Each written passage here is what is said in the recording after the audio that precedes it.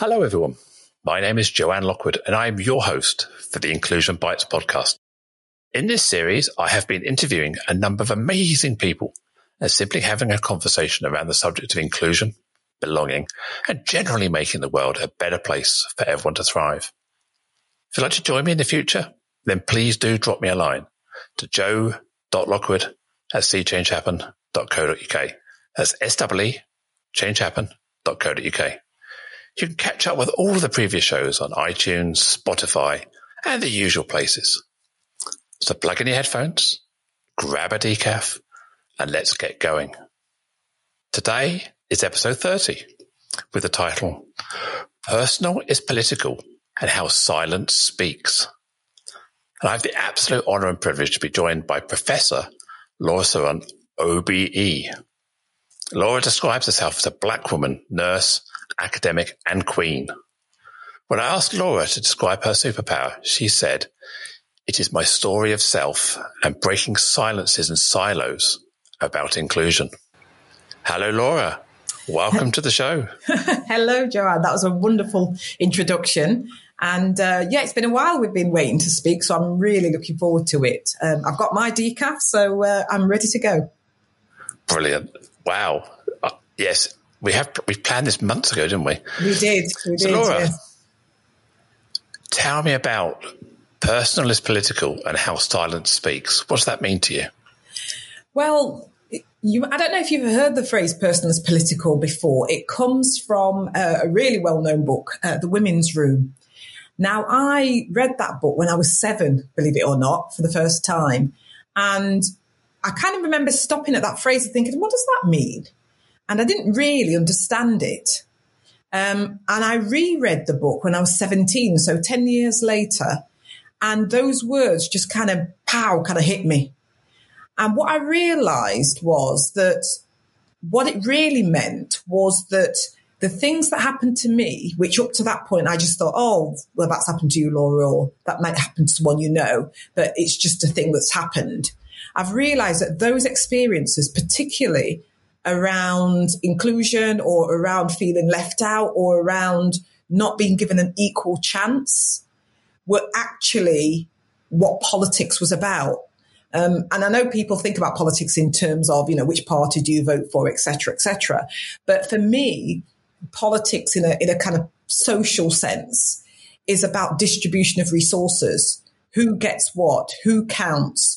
Whose experience is promoted and whose experience is kind of maybe even vilified.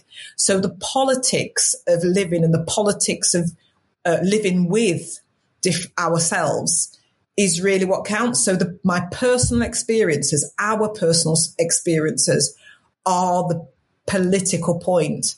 So the personal is political. That's what counts. So my experience, yours, and what happens to me is not just me. It is really a reflection of our world, I suppose, and where we live. Well, yeah. As you're speaking, I'm just reflecting on this. Storytelling is so powerful, isn't it?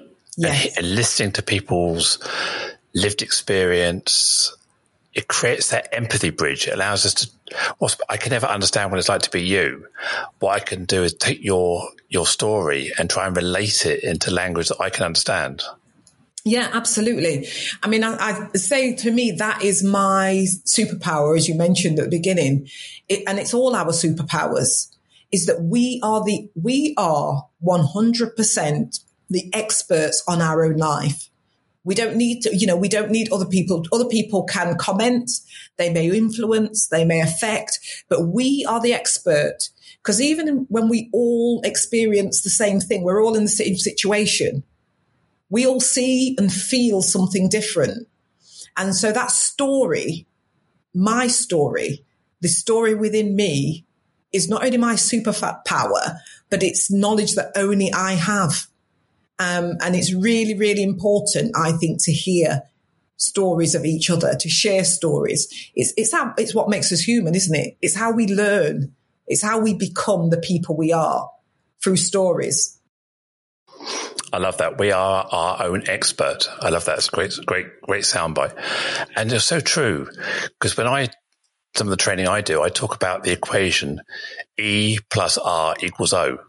So E is an event, something occurs. Yes. The R is our reaction to that event, and that leads to an outcome. But what we often forget is the plus is our perspective, our lived experience, ourselves bringing into our narrative or our view of that event, so different people see the same event, leads a different reaction and therefore a different outcome. And we often forget to understand someone's lived experience as to why they think, react, or perceive differently, because we're so focused on the outcome, not how we get there. Yes. That's why stories are so important, isn't it?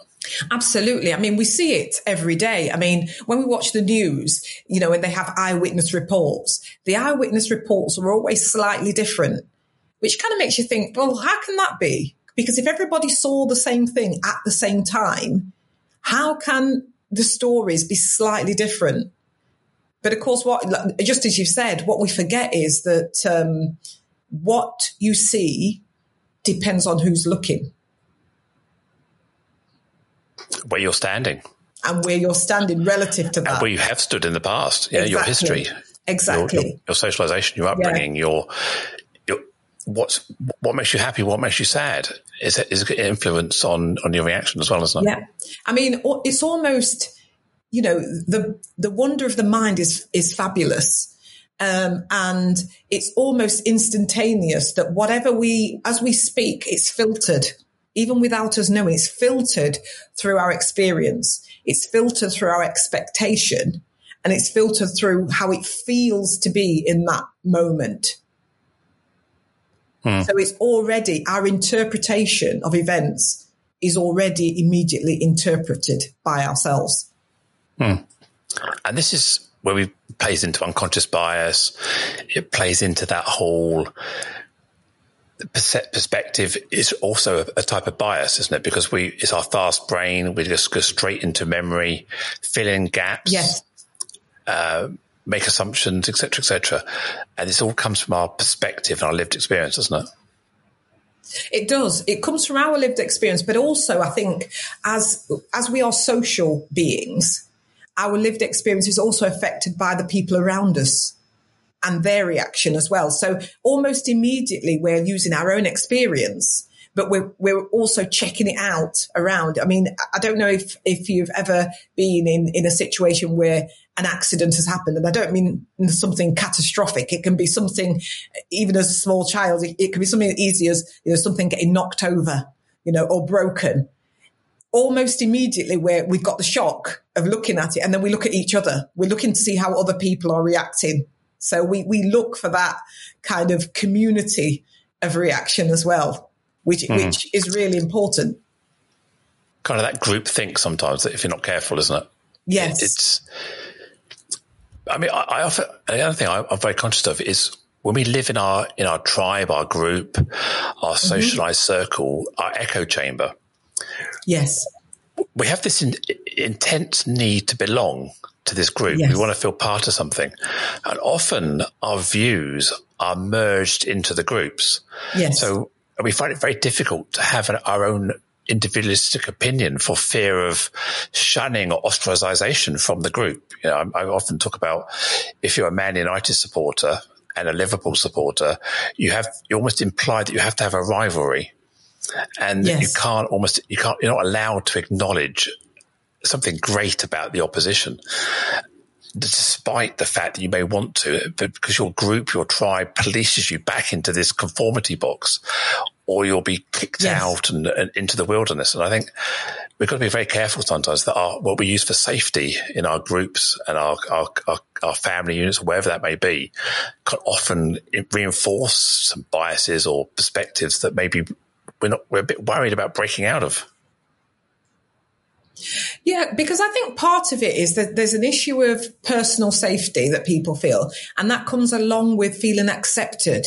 So I think often when we're in a group situation, and we certainly see this, don't we, in work, we see it with groups of people of all different ages, that we're kind of trying to check out, am I accepted immediately? And if not, what do I need to do to make myself accepted, or what needs to happen in order for me to be accepted. And that's part of the kind of, I suppose, unconscious way in which we measure our position within a group. We're trying to position ourselves. We're trying to locate ourselves in a particular situation. And that happens, at home as well as at work.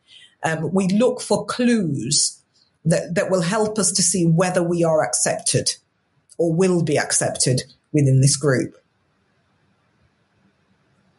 And that's where the belongingness, the inclusion, the bringing your whole self to the group, if you like, so that you know what you can bring, what you can't bring, what opinions are good opinions, what's out of kilter with the group.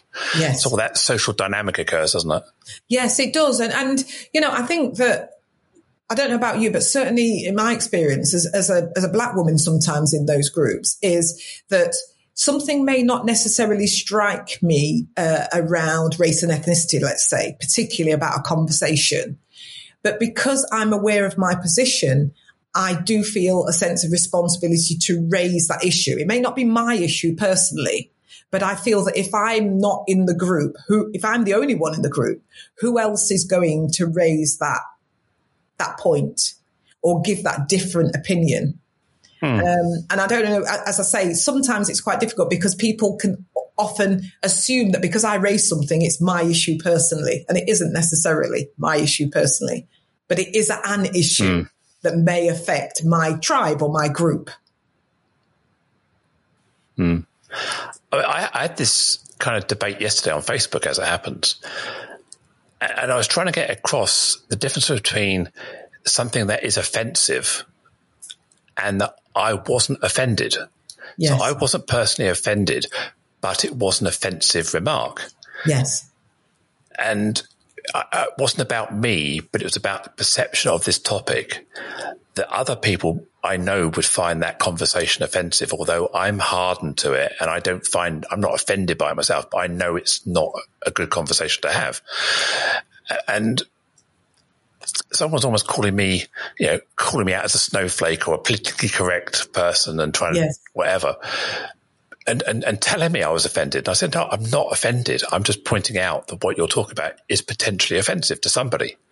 And that all I'm asking you to do is consider who may be listening or watching, and that's the impression you may give. And it was really hard to get across the difference between how I feel and what is being perceived as. Yeah, I think that's something that's been around for a long time, and it's quite difficult because I think when you visibly occupy a minority position, okay, so it's not something you can avoid, because people will know, even if you say nothing, even if the conversation's not about that, even if you're in Tesco doing your shopping or whatever, it's with you all the time. It's not something you can choose to take off or put back on. When you're in that position, and people there often assume, and I know I've had this, that people assume that every conversation that relates to the thing that you are visibly part of is actually your battle. So, an experience tells me that I also filter that. So I filter that as to whether or not to say something. And that's where the challenge comes about being offended by something and knowing something is offensive or has the potential to cause offense. And it also happens, I think, with, friends and members of my family who are not member of the same visible minority as myself, that people have said to them when they've raised an issue, say about race and ethnicity, if they're not black or minority ethnic themselves, they'll say, well, why do you care? It's almost like there is we reach a situation where who has the right or the responsibility to raise an issue as being to be offended. And actually that's always a really tricky one, isn't it? I mean, it's often said that to be offended is a privilege. Most people don't have the privilege of being offended. They just are, if you like, yes. or choose whether to be offended or not. And you're right, so right about just being you sometimes. You feel this obligation to represent and be a role model for whatever your characteristic may be. And that can be quite exhausting. It is. Because it can be exhausting you feel that responsibility. Tiring. Because, like you say, you can't choose not to be, but there's always a sense of responsibility as well. And I say I do. It's a tightrope that I think that I learned to walk, because by a whole range of situations, some due to my own direct effort, some due to being in the right place at the right time, some due to circumstance, some due to some good allyship by people who did not look like me. I am in a position where I am in spaces where there are not many people like me or with my particular social background or experience, etc. So there is some responsibility when you're in those spaces to say the things that have to be said, to have those disruptive conversations and those challenging conversations. But it is a responsibility that you carry, and learning to live with that is kind of part of the personal political balance. As you're thinking that, I'm just thinking, I often say that I've kind of cheated because I'm professionally trans, for want of a better way of putting it. Whilst I don't always talk about that as my primary conversation, it's part of who I am. It's what I bring to the conversation is that lived experience, and I can't take it off. I don't hide it. So I own it. But it means I have a privilege that because I'm professionally my personality, I don't have to hide any part of me because that's what people are expecting. And I have a lot of empathy for people who are a Java programmer, an accountant, whatever, who have the same characteristic as myself or other people. And they just want to be a great accountant. They don't want to be professionally trans or black or whatever. They want to be an accountant. So I feel I kind of cheat sometimes because I'm allowed to be me because that's what I do. And I don't have the same battle as somebody who wants to be the accountant first. But at weekends, I want to be able to take my professional hat off and just go back to being the Sainsbury's shopper, go back to my day job of being a human being. And that's where I find sometimes my shield of armor is let down. I'm more vulnerable. I'm now back to the world of the accountant trying to be an accountant. I'm the Sainsbury's shopper trying to be a Sainsbury's shopper. And that's where I feel defenseless sometimes because I don't have my professional armor around me. Professional armor. Yeah. Yeah. But I would actually, I challenge that in a way because I just think it's a different challenge. It's a different challenge. It's not less what, it's different. And, very much, inclusion and diversity is around equal but different. So recognizing the difference, but seeing it as just a different way of being. And I know what you mean. So, for example, when I go to the shops, whatever, I'm a black woman doing a shopping, a middle-aged black woman doing her shopping, and I notice different things. So, for example, when I was a lot younger, if I was walking down the road and there'd be a group of young working class men of whichever group, black, white, whatever, they're all crowded on the floor. As a young woman walking past, they'd have a look at you. They probably wouldn't step out of the way so that you'd have to work your way through so they can slow your path. And I would walk towards them thinking, oh, what's going to happen now? Okay. As a 57-year-old woman walking the same street, I walk down the road and they all step off the pavement. Now, I don't know. Now, I know that's politeness, but obviously they're looking at me and thinking this could be my mother or even possibly my grandmother. So I'm no longer in their sphere of having to create a reaction. I'm just, oh, you're all right. And they nod. And, even though they might be, being a bit boisterous with each other, they tend to walk and let me go past. And even if somebody in their group doesn't move, they'll say, move. And move them along. So there's something about we are differently presented and challenged. But on the other hand, professionally, as you say, when I turn up and I'm doing a presentation or I'm doing a talk, they know what they're getting. So they're expecting a politically astute, politically aware black woman to talk about inclusion and diversity. And they filter me differently. And I think that's what it is. But your vulnerability, so my vulnerability, I feel more in the professional space if people are not expecting me to look like I am.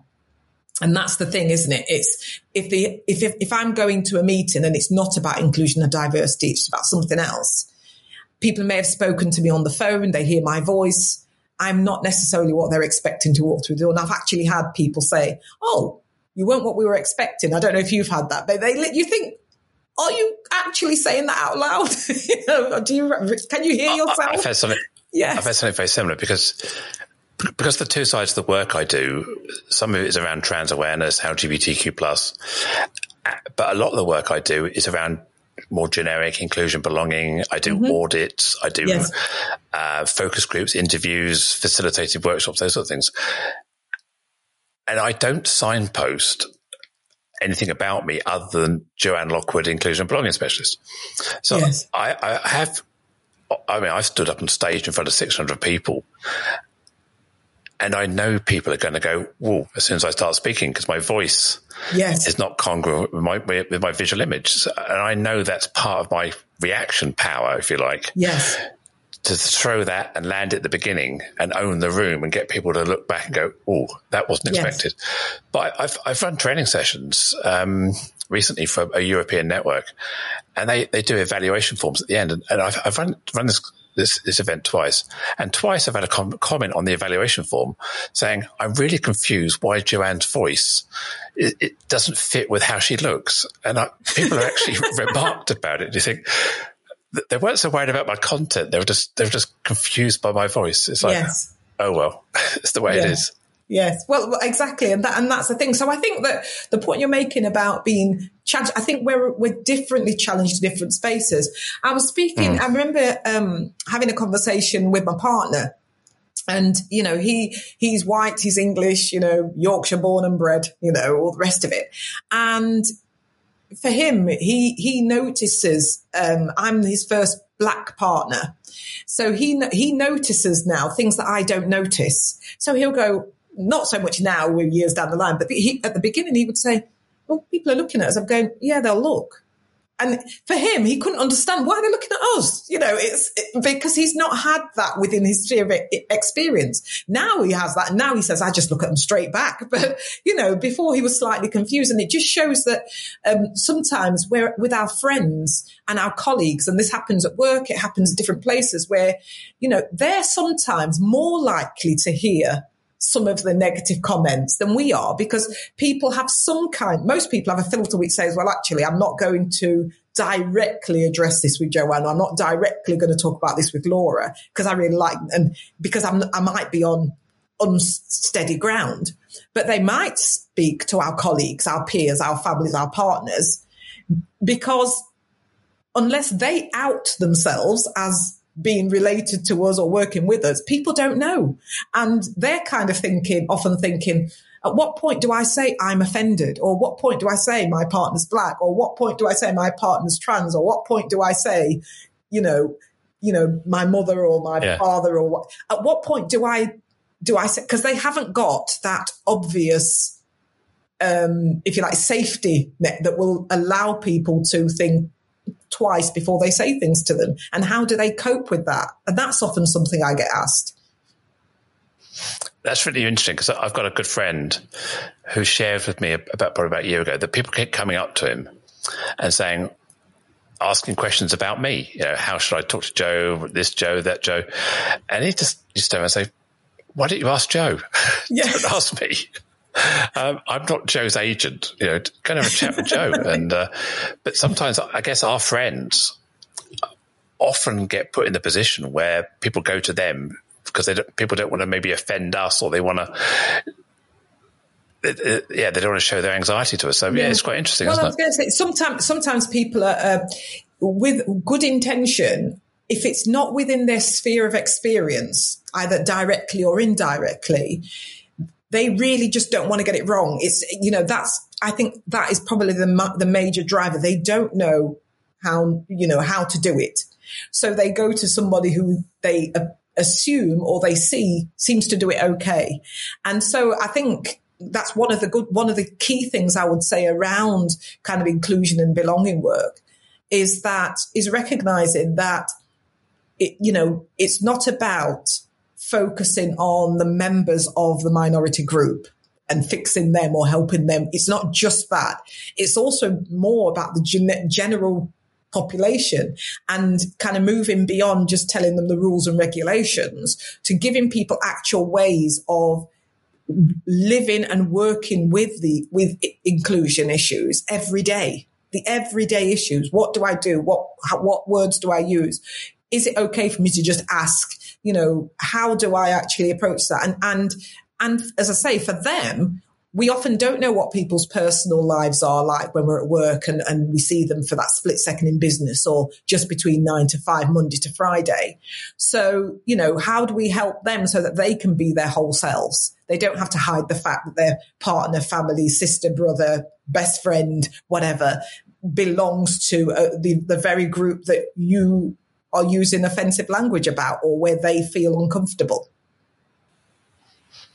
Yeah, I don't know about you, but I know when someone has good intent, they're being curious, they're being respectful. And whilst in the back of my mind, I'm often saying, well, here we go again. Another person asking this question. I also want to leave them with a great feeling about me, about people of my characteristic. So inevitably, I will always respond in a very positive way. Because I respect someone's honesty and curiosity, and I don't want to just push them away and get angry with them. Absolutely. And I think that is the key thing. It's not what you say, it's the way in which you communicate something helps people to understand your intent. When I was training as a nurse, and this is, way back in the early 1980s, when I was training as a nurse, one of the things that often struck me was patients and other colleagues that I worked with would ask me questions that I would think, well, surely everybody knows that. And I realized that they didn't know that because they'd never experienced it. They had lived in places where they'd never had a black next door neighbor or knew anybody in their family where that had happened. So, but what I felt was I was their first experience of that, or at least I made them feel that they could ask the question. And I always said to patients, to all the students as I grew up and started obviously supporting students and learners, to say, there's no shame in not knowing the answer. The only shame is not asking the question appropriately. So you just ask the question. And if people are more than happy, the whole thing about stories where we started, people love talking about themselves. That's just, they like to know that people are interested in them. And so that's why the intent of why you're asking about them. And more importantly, waiting and listening to the answer is really, really important. Yeah, the active listening, the mirroring, the nodding, the repeating the words. Yeah, very important. Yes. Going back to the phrase you said earlier, the soundbite, we are our own expert. Yes. So you don't need to ask somebody else about me. Ask me. I'm my expert. I'll know what makes me happy. I'll know what makes me sad. I know what you can do to help me. Yes. We talk about this when we talk about disability. People must also say, well, how can we make sure we're accessible for this person? Well, ask them. Ask them. Don't guess. Ask them, what do they need? And they will answer you. Yes, absolutely. And I also think it's about using some of the tools that we're given as reference points, not as an instruction manual. So often, we all have, or within businesses and certainly within learning and training, there may be lists or information given around different communities, just for knowledge of understanding, certainly around race and religion or belief systems or things like that. But they're not a instruction manual. They're more like a reference menu. So, if for example, I don't know, I know that in general, this community, this is something that may be an issue, or this is something that goes with this particular religion.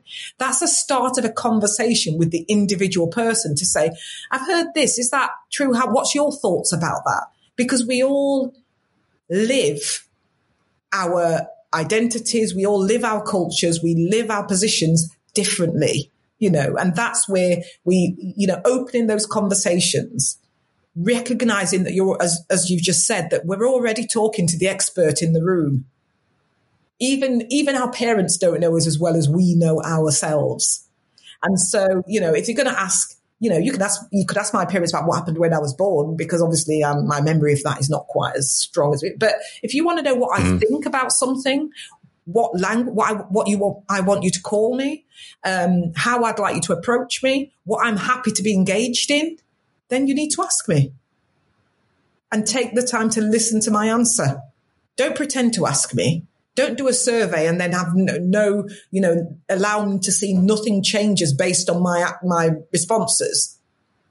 And that's not the same as doing what I say. That's actually being evidencing that you're listening. That is so true. That is so true. I mean, people claim about survey fatigue. It's not survey fatigue. It's lack of action fatigue. Yeah. People get frustrated by being asked what they think and nothing ever coming of it. That's the struggle people have. Absolutely. Go on, sorry. I was going to say, absolutely. We see it in research. A lot of the research that was done in the kind of 60s and 70s around different communities, a lot of the anthropological, that's a long word for a Wednesday morning, anthropological studies, what they actually show is that people get tired. There's someone much more famous than me who said people get tired of engaging in work which does them no good. Well, they don't understand the outcome. They don't see any change, any difference. No action follows the inquiry. An analogy I often use is the difference between blowing into a straw and blowing into a balloon. With a balloon, you blow the balloon, you can see and feel the balloon expand. You've got a reaction. Yes. With a straw, you're just giving and there's no feedback. Yes. It becomes tiring, it becomes exhausting and frustrating. Whereas the balloon, you've got a reward, haven't you? Yes. That's the difference. Yeah, absolutely. Absolutely. I think that is absolutely key to that. I remember from when I was a lot younger, when people used to say to me, Laura, what do you think about this? And I used to say to them, if you don't want my truthful opinion, don't ask me, because I'm not going to give you the answer you just want to hear. And then also, if I've given you my story, given you my opinion, given you my thoughts, I've invested in this. So where's the return on my investment? How is that going to do me good? And I don't mean necessarily financially, individually. How am I going to feel that my contribution makes a difference? Can you answer what I call the so what question? So you're asking me what I think. So what difference is that going to make? Yeah, or what's your why? Why does it matter that I have an opinion? What are you going to do with that? Exactly. And that's often a mistake businesses make when they're implementing D&I policies or processes. It's so what? It's the why. Why are we doing this? What difference are we going to make? What's the outcome? Yes, exactly. And what difference does it make here in this business? Not what difference does it just make to the world? I mean, we all have the altruistic, we all do our little bit and it changes the world. Absolutely. But in a business sense, why is this important and how is this important? And how will I know that this particular business has made those efforts? How will I know that what I've contributed within the organization I work in is valued? And the only way I know that is by seeing, they used to say the why, seeing the responses. But if everything's just the same, we just this week is, 1 year since George Floyd. If everything is the same, so what? Too often people are focused on these performative actions, we've got to do the right thing. It's the hygiene, it's the compliance. Yes. We all know that to make something sustainable, it's got to have a business outcome, and beyond it's the right thing to do. Businesses are businesses, and we have to respect the fact that they want to see an outcome. They want to know why it's going to benefit their customers themselves, why it's going to make them more creative. Because we've seen the McKinsey reports, we've seen the stats, we all know about diverse, inclusive companies are more this and more that and more the other. Yes. Yet the facts don't change people, And we're not doing it because people don't understand the why and the outcomes that they're going to get from that return. And they don't join up their processes. They don't have their hiring teams aligned with the marketing team, aligned with the business objective and the operations objectives. Hirers go off and hire as quick as possible, whoever's available, without thinking about the overall goal of the organization from a D&I perspective. Yes. And the product design didn't always consider all of the people. So, we often think of D&I as this people function. Yes. But it's more than a people function. It's a business function, isn't it? It is. It's very much a whole systems approach is what they need. Because otherwise people get stuck and also people are let down. And, bad news travels fastest. So, it's not enough just to appoint somebody from a diverse background into a role if the system that you're putting them into hasn't been considered, because then they just fail. And then that's another failure. And then that's also somebody else who has invested their time and themselves for you. But also business wise, it also reflects badly. It always reflects badly. Well, the theme we started with is storytelling, and you shared a great way of getting to know somebody is ask. So I'm really, really curious. We spoke before we went live on the recording about some parts of your identity that you're really proud of as part of your background that's brought you where you are now. But before I talk about that, I'm really fascinated about you're an occasional poet. So yes, what kind of poetry are you writing and what's it about? It's interesting. I've been writing poetry for years, actually, for a long time, but not just for myself. Poetry is my way of what I would call downloading my brain. I've got, I'm one of these people whose brain always seems to be on the go. And sometimes I get stuck, like you've got to kind of reboot your computer. So poetry is the way in which I download some things that happen. And it literally has just been the way of doing that. But then in 2018, you'll remember it was the 70th anniversary of the NHS. It was also the 70th anniversary of the Empire Windrush landing at Tilbury Docks. And I was chairing a conference. I was due to chair a conference for NHS workers around, kind of celebrating the NHS and diversity of the NHS, etc. And we were helping the organisation, and we were looking for some poetry to be done as an interlude between the formal, because it was a bit of a celebration as well as kind of like information giving. And the group that were putting together didn't really have much funds. It was very charitably done. And they inquired to professional poets about writing a poem for the event. And the cost was a bit too high. They couldn't really afford it. So I don't know what happened to me. I must have had a rush of blood to the head. So I said, well, I can write you something. I don't mind writing something for you. So I actually it's the first time I wrote a poem specifically on demand rather than just doing the downloading.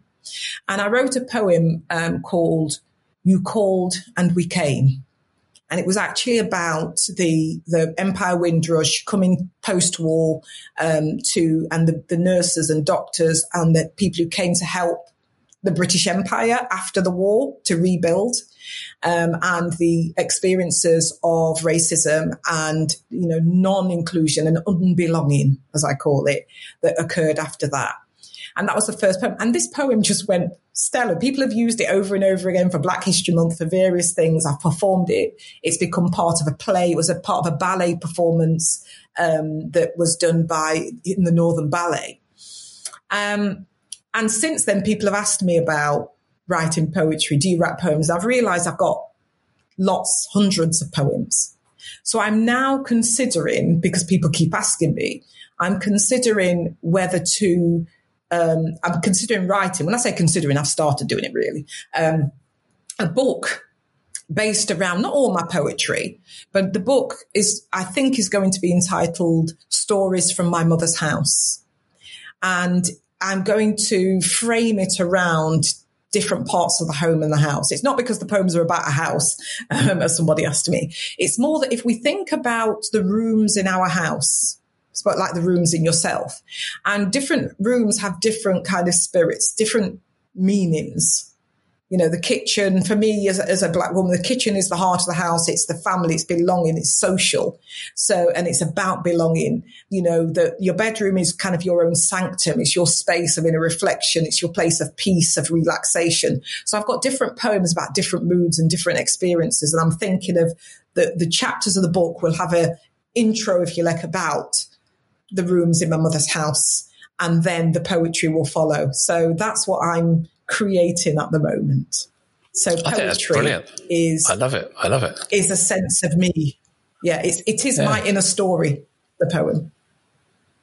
I think that's really great. I mean, my wife dipped her toe into the water of writing a book, and she designed each of the chapters around a song that meant something to her at that particular phase of her life.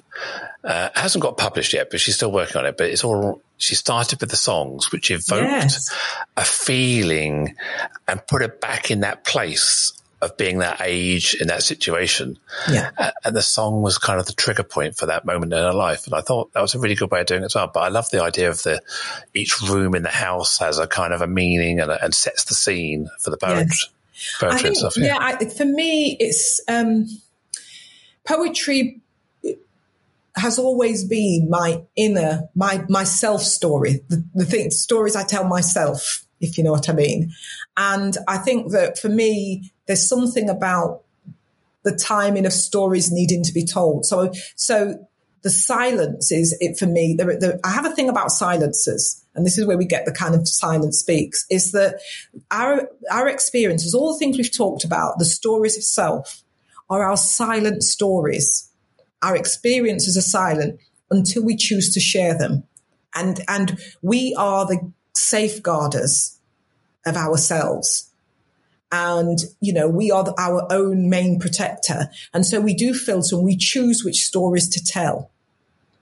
So, but there are times when something happens or you witness something or you experience something or your business is going through something where the silence becomes so pressured to speak that it starts to scream.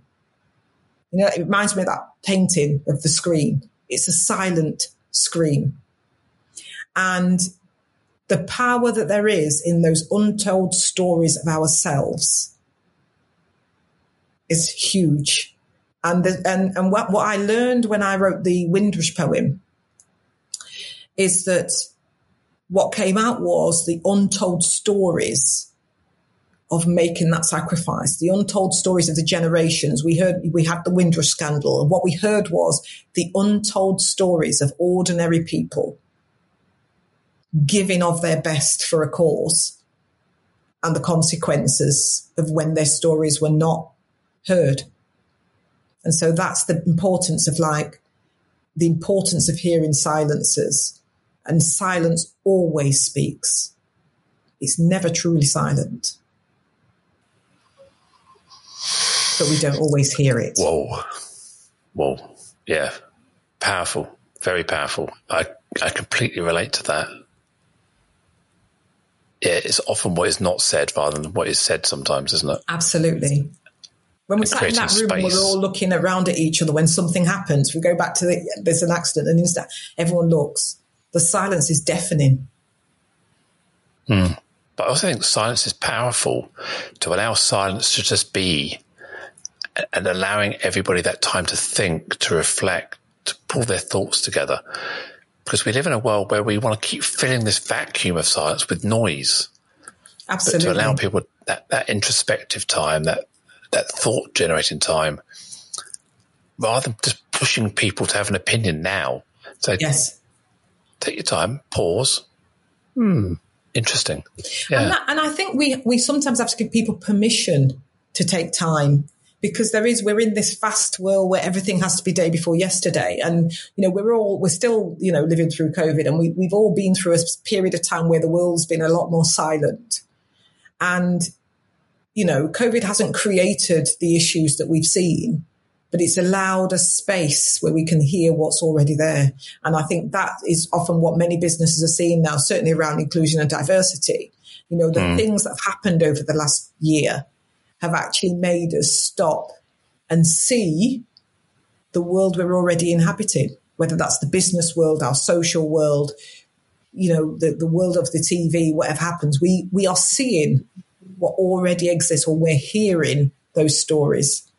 This is a really, really great time to listen to the stories that are already there in your space. I'm also, as you're talking now, I'm thinking about the power of looking at photographs without a noise, without any sound, just yourself being absorbed, using your sight sense and being really in tune with what the photograph is saying to you. Yes. Because often we watch telly and they put background music or there's someone talking over it. But to truly study that image and the power and impact that makes about the story it's telling, and writing your own story about the image, putting your own spin on what you see. Absolutely. One of the things that I often ask people when I coach them is about giving them time in the coaching just to be silent. And I ask them the question, what's your silence telling you? And that's what we get from pictures too. Not what is the picture of, but what's that picture saying to you? And that's usually your inner voice. That's your own story that's speaking to you, your self-speak. It must be really powerful to have a group of people all narrating a picture with their own lived experience and perspective, and seeing different emotions coming out of that same, again, event, reaction, outcome, that perspective on what they're seeing. And that tells a lot about their lived experience and their own story, doesn't it? Maybe their pain, maybe their happiness. Absolutely. And if you go back to historically, that's what we did, didn't we? We sat down and we told stories, whether we were watching the fire, whether we sat, before the world of fast forward and online and, box set binging. We sat and we told stories. And in those stories, just like with books as we do now, when someone tells you a story of herself, you actually hear your own story, how it relates or not, how it's different to that one, how, something that you'd never perhaps considered before. And that comes out of their story. And you get much more of that from personal stories than you do from a manual giving you instruction. Because it doesn't evoke that human emotional connection and potential that we have in our stories. It's always much more interesting to hear a story about what happened than to read about it. Well, I'm going to ask you another story about yourself. So I know you're immensely proud to be a professor, to be awarded an OBE, and also appearing on as the 8th most influential Black person on a power list in 2018. So yes. I know you're immensely proud of that. So tell me that story. Well, I can't tell you how I ended up on the power list because I was nominated, kind of, anonymously. So I never knew, you just got this thing. And the same, I suppose, with the OBE. And I think the professorship was different because that is the culmination of years of work, of research work, of policy work, of advocacy work, of development work around health disparities particularly. And the OBE was a nomination which I got was for services to nursing and health policy. I've worked on many health policies, both in the UK and overseas, which all have an element of focus on equal chance, as I called it. The first policy I worked on was one that was published way back in 2001, which was the first sexual health and HIV strategy for England. And the reason these things are proud, because the OBE and the policy work has always been focused on diversity and inclusion in many senses and disparities. And I think about the people that I met along the way. And the OBE to me is a reflection of them. who were certainly working in the early and mid-80s around HIV and AIDS. It was AIDS, it was before HIV, working with communities who were vilified by nature of their sexuality, of just being themselves. The hundreds who died, the people who lost their jobs, the people who had their houses firebombed, all those things. And here I am, 20 years plus later. And that OBE is a reflection of their voices. And my responsibility to ensure that their voices and their experiences were included in every line of that policy that pushed it where it needed to be pushed.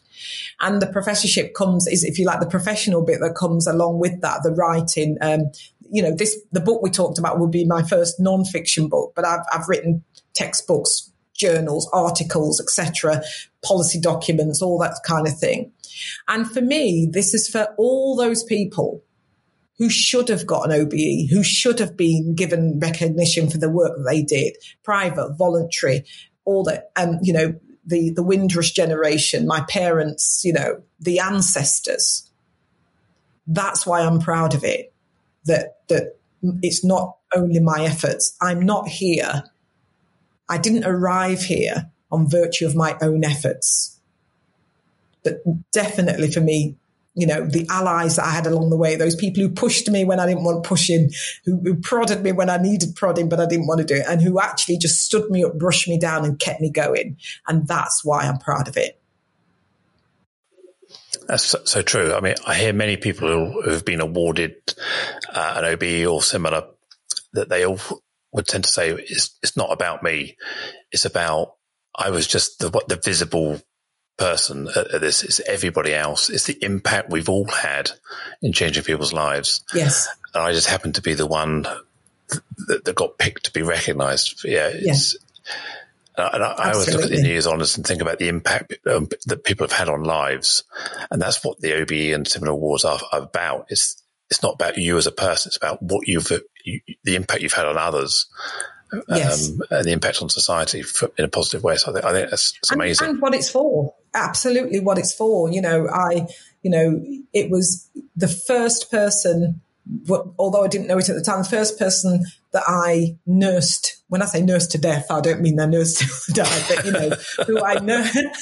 That's always true. I nursed death. The first person that I nursed who died as a result of complications associated with AIDS was in 1982. And the dignity of that man and what he taught me about the best and the worst of humanity will stick with me. That was 1982. So, when I went to the palace and I got that award and received it, his was the face that I saw. And, that's with me, and no one knows his name, obviously, but that's the person I saw. That's, again, very powerful, very powerful. Did you get to go to a garden party and you had your... No, well, there isn't a garden party. I tell you what, you do. You get to go to Buckingham Palace, and it's really strange because you've only seen it if you've been up there by the gates. You walk through the arch, but I've never seen so much gold in my life. Obviously we talk about, I had to keep reminding myself that this wasn't kind of, faux gold. This was the real thing. But it was Prince William who gave the OBE on the ceremony that I was at. And I remember walking through the halls and with my partner and my children, because you get to bring 4 guests with you. And I remember walking through the halls with them and thinking, good grief, I was born in a back-to-back to up to down terrace in the front room on the settee, in the not the most salubrious parts of Nottingham. And I'm thinking, how on earth am I walking through Buckingham Palace here and with all these people? And I think I was just thinking of the distance travelled. I mean, both my parents had died a while ago. In fact, today would be my dad's birthday. But I think about them and the struggles they had, and coming to England at the time of the, no dogs, no blacks, no Irish kind of thing. And I just thinking, how on earth am I now walking through these hallowed halls? But it was a fabulous day, and I met some great people. And the people getting the awards were from all walks of life. People who'd done really good work for charities, and people who'd, shown great bravery around supporting somebody else, and so on and so forth. And the most surprising thing for me was actually I didn't realise that the Gurkhas who were stood on either side of Prince William, were actually like the personal bodyguards of the royal family. I never knew that. Maybe I'm the last person to know that, but I never knew. But I learned so much, and I remember sitting in that room thinking, "Wow." Yeah. Good man. I've been to Buckingham Palace once. So I got invited to a garden party back in 2009, 2010. It was the year where the heavens opened and it hailstoned. Oh, wow. The Buckingham Palace garden party is in a huge lawn, and there was probably, 2,000 or 3,000 people out there. Yeah. And the heavens opened and literally everybody rushed into the back of the palace. There's a couple of thousand people all huddled, dripping wet in their hats, their dresses, their shoes, suits. Everyone was soaked to the skin. Literally, it was like an instant heavens opened, poof, no escape. And it was probably the worst rain in London in a decade or something. We were out in the garden. Oh no, in the hats and all the nice dresses. Yeah, it was. Oh dear. And all the hats were ruined, all the shoes were ruined. It was kind of, the outfit you planned and were proud of, and suddenly it's just this soggy mess. Because it was the middle of summer. It was a June. I think it was a June day, but it really hailstoned and emptied. Yeah, it's incredible. Well, it actually was featured in the London Evening Standard on the front page. Really? Wow. Queen's garden party rained off, sort of thing, and pictures of us all running out. It was, yeah. So that's my Buckingham Palace experience, getting wet. We had our sandwiches. We got our cucumber sandwiches. I remember going, that's good. But the key thing is, Joanne, did you use the toilets? I thought, I've got to use the toilets just to say that I've used the toilets at Buckingham Palace. Which I did. I don't think we did, actually. No. No, definitely. If anyone ever goes to Buckingham Palace, make sure you use the toilets. They're fabulous. But at least you can say, I've been in there. Yeah, because we parked on the Mall, because if you get invited to the garden party, you get a parking pass so you can park nearby. And of course, that seems like a good idea until you try and leave. Yes. You can't get out because all these hundreds of cars are there. That part of London is busy in the evening. And it took like 2 hours to get out of there and across London. And we thought we'd be better off getting a cab or walking to the tube station. Well, that's what we did. We got a cab, and then we got a cab because we weren't too far away. We were near Earl's Court, so we got a cab from there. So, yeah. Yeah. Well, I mean, that's amazing. I mean, hearing your story, hearing some of your background and what makes you proud, I guess, is really fantastic. I've got one last question. You describe yourself as a queen, academic and queen. Where's that identity come from? Well, an academic is more about my inquiring and inquisitive mind. And I am an academic. I'm someone once asked me if I'm a real professor. Yes, I'm a real professor. Yes, I have a PhD and all the academic bits of paper that go with that. But I think that's because I seek evidence, and it's not one kind of evidence. Sometimes the evidence, as I say, is from people's stories or their experience. But I seek evidence to help me make decisions. And I try and bring a critical mind, and also being always open to changing my mind based on new evidence or new information. So that's the academic bit of me. The Queen is a reflection of my culture, my cultural position. I have been blessed to reach my 57 years so far, touch wood. And I've reached a point where that is part of my identity. As a Black woman, as a queen, as a head of a family, and the holder of the culture and the heart of a family and part of a community.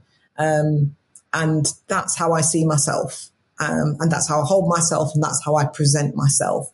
Young women are young queens and old women are queens. And we, just as men are kings within that, but we have that sense of responsibility and leadership for our families. And that's why I'm a queen.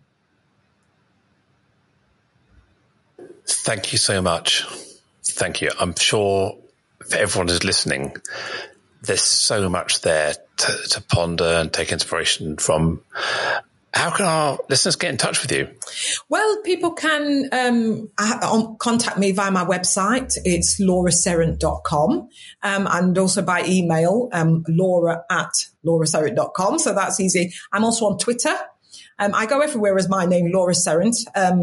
I've Googled it a few times. I'm the only Laura Serrant. If you Google me, you'll get it anyway. And I've also got a podcast which is called Speaking for Ourselves, which is really about those untold stories. So there's lots of ways people can, and I'm on LinkedIn, obviously, but everywhere I am, I'm just there as me, as my name. So you should find me relatively easily. And Serrant is Serrant. Yes. Brilliant. Okay, well, that's been amazing. So a big thank you for everyone who's listened and for tuning in.